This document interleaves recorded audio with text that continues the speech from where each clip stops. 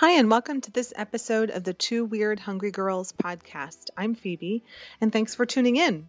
This is another on the road episode where I had the opportunity to visit the Easton Public Market. In this episode, we spoke with Wolf of the Highmark Farm Stand. And I want to encourage you to check out the other two episodes from this on the road recording at the market, where we also spoke with Brittany, the market district manager, and I also spoke with Aaron Shea, one of the owners of Mr. Lee's Noodles. Those other two episodes will be up soon, but I hope you enjoy this one with Wolf. He was such a pleasure to meet. Thanks for tuning in. So, hi, this is Phoebe. I'm here at the Easton Public Market, and I'm here with my friend Nadia, who is the author of Spoonfuls of Germany, and she brought me to this market. I'm so excited that you did, because this is amazing. And we thought for the first stop that we should visit the Highmark Farm Stand. So we're here with Christopher Wolf, who's the farm stand market manager here. Yes. At the Highmark Farm Stand. But if you come in and you look for Christopher, they'll be like, who's Christopher? He goes by Wolf, right? Yes. Okay, wonderful. I'm actually the vegan wolf. You are? I am. So vegan? Yeah, it's true. Okay, so I have other questions before we're going to be finishing the podcast then too. That's good to know. So I'm here with Nadia. Hi. And this is her very first podcast.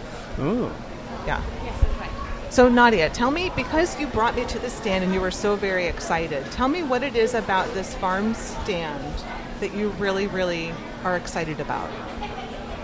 Well, there's a lot of produce that I wouldn't find otherwise in other places. Like I saw mushrooms from Primordia Mushroom Farm, where I usually have to wait for the Saturday market to find, or I have to drive to the farm 30 miles away or 25 miles away, and here they are. And then I also saw some fresh Jerusalem artichokes, which looked really great, as if they were just coming out of the ground. And rutabagas, beautiful large rutabagas, and everything organic. So I'm just stunned by the variety of the produce that I'm seeing just in the produce section here. It's great. So Wolf, how do you decide what to carry? Because you're carrying things that are common, like the lettuce and carrots and beets. But how do you decide, like, the uncommon things that get a shopper like Nadia really excited about the produce? Well, the first thing to understand is that in the downtown Easton area, there doesn't exist a proper produce department. So we took on the mission to create a full line, a full array of produce, and we decided that we wanted to round it out with more pantry items that are either local or regional, and a lot of folks we actually already know through the market district, through the farmers market, through the festivals, the Main Street Initiative. And so I got introduced to a lot of these folks when I came on board back last May. And I get to work with a wonderful crowd of people who have already done all this work before me. So we brought them on, and then I did a lot of my own research and decided, I think we want some potted plants, we want some potted herbs and some seeds in here. I mean, we went out and talked to a lot of people at the markets. I asked a lot of my friends who are into the same things I am here. There's been a lot of building momentum, I would say, since last May. We really dedicated a lot of time to thinking about this. We had a committee dedicated to the creation of this particular space. To the farm stand space. To the farm stand like space, the produce yes. And I was on items. that committee, and they elected me to manage it. So that's how that came about. So when you were thinking about all of the different vendors to consider, it was really about building relationships. Absolutely. With yes. like local community producers. Absolutely. And I mean, the biggest challenge for a venue like this is that we really need to rely on distributors also. Having direct accounts, I have maybe 30 or 40 of them, and that's a lot to juggle. Yeah. So I also work with Zone 7 in New Jersey, Common Market out of Philadelphia, Lancaster Farm Fresh out of Lancaster, and the emerging Josie Porter Food Hub, perhaps Real Food Hub, however they want to go as. But they're doing wonderful work networking north of us into, I think, northern PA and New York. And they have amazing connections too. So I'm able to aggregate a lot of food from the region, and it allows us to have this wonderful bounty. So one of the things we're curious about, Nadia and I, as we were looking through the vegetables, we saw like the Lancaster fresh beets, Lancaster Farm fresh beets. Right. The rutabaga is probably in season, right? Well, they're from last fall. The Last fall. rutabagas, yeah. Okay. The fall crop. So it's springtime now. So once the local farmers start to produce like their own lettuces, their own kale, and other produce, do you kind of like swap it out? Like, will people be able to find Yes. produce here when the market's not open downtown? Yes, I mean, that is a major intention of ours, is to support our Easton Farmers Market vendors if they're able to wholesale. Some of them are at the capacity where they can really only focus on their market, and that's okay. That's what they want to do. Others are able to wholesale to us, and I'm happy to bring them on and try them out. Well, that's one of the great things, I think, because I don't always make it to the Saturday market here. So if I know that I can find the produce from some of the farmers in the area here basically all week, it's Wednesday through Saturday that you're open, right? Wednesday through Sunday. Yeah, Sunday, yeah. So I'm not bound to that Saturday morning if I can't make it here, so I can come here anytime. That's great. Right, and I mean, I think we also want you to come down to the Saturday market because I really only have a sampling of some of those vendors. For example, Stagecoach Apiary, he has, I think, one variety of his honey here. It's doing very well, but if you want more options, right now you would go to the Saturday market.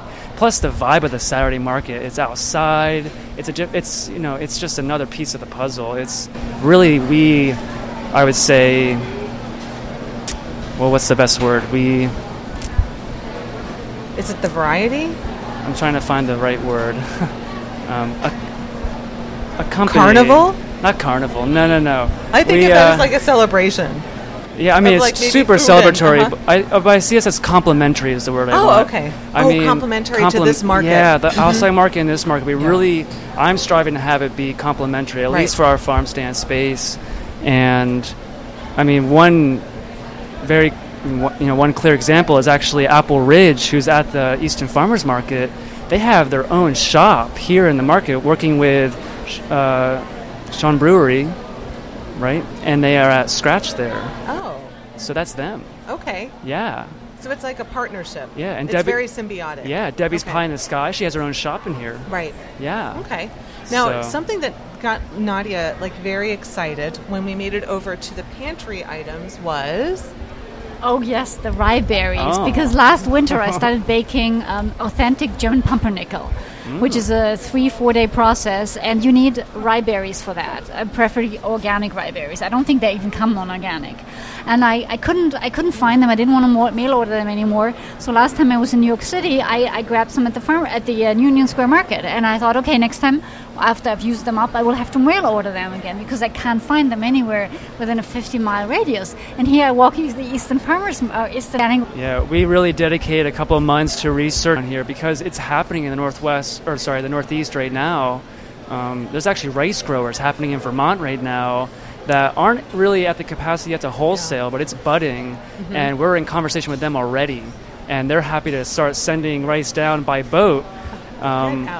No, it's true. It's happening. And so that's something to look forward to. I think so. Right now, I don't know if it's feasible. Something to stay tuned.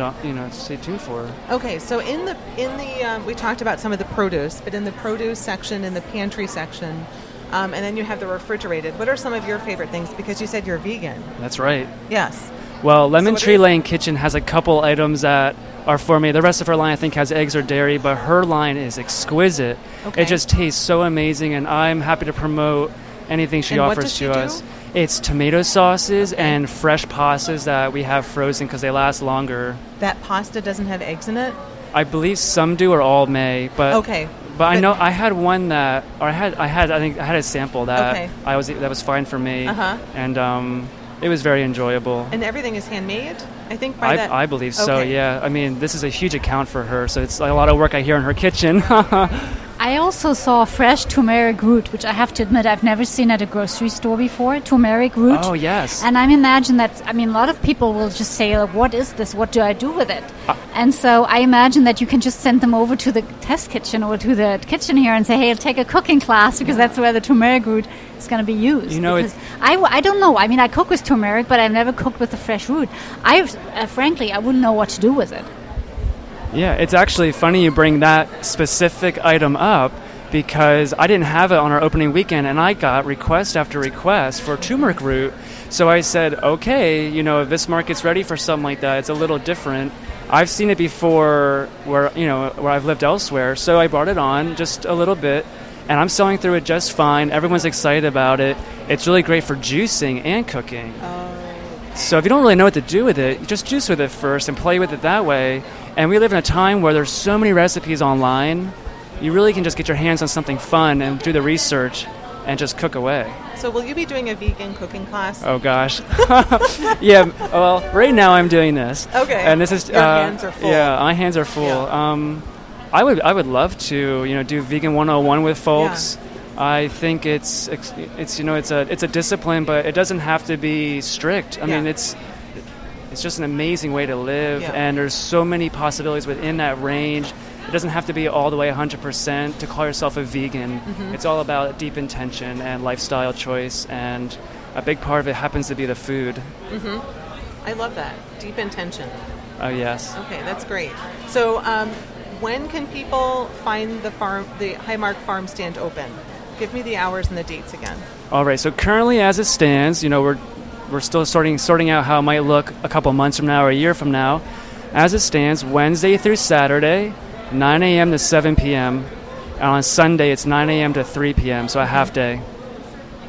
Okay. And then how can people find information out about the Easton Public Market? You can go online at www.eastonpublicmarket.com. And on that site, you'll find tabs for each vendor, for the farm stand, and I think from there you can sort of dive into other little links, or just come on down and check it out yourself. Okay, wonderful. Yeah. So thank you, Nadia, for bringing me here. This was a lot of fun. Yeah. And you should really bring yourself down to this market, because once you make it to the Highmark Farm Stand Market, you'll be drawn to all the other vendors, and you'll leave with a full market basket. Thank you so much. Yeah. Thank you, Wolf. Thank you. Thank you for tuning in to this episode of the Two Weird Hungry Girls podcast, on the road recording at the Easton Public Market. It was so much fun to visit. I really encourage you to stop by the market for some great eats. I hope that you have a chance to listen to the other 2 episodes from the Easton Public Market. You can find them, of course, at the podcast page. You can find me at phoebespurefood.com for some really wonderful recipes and local food inspiration.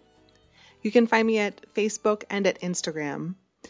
And be sure to leave us a review. Let us know what you'd like to hear more of and what you enjoyed from this episode. It's always a pleasure, guys. Happy eating, and thanks for listening.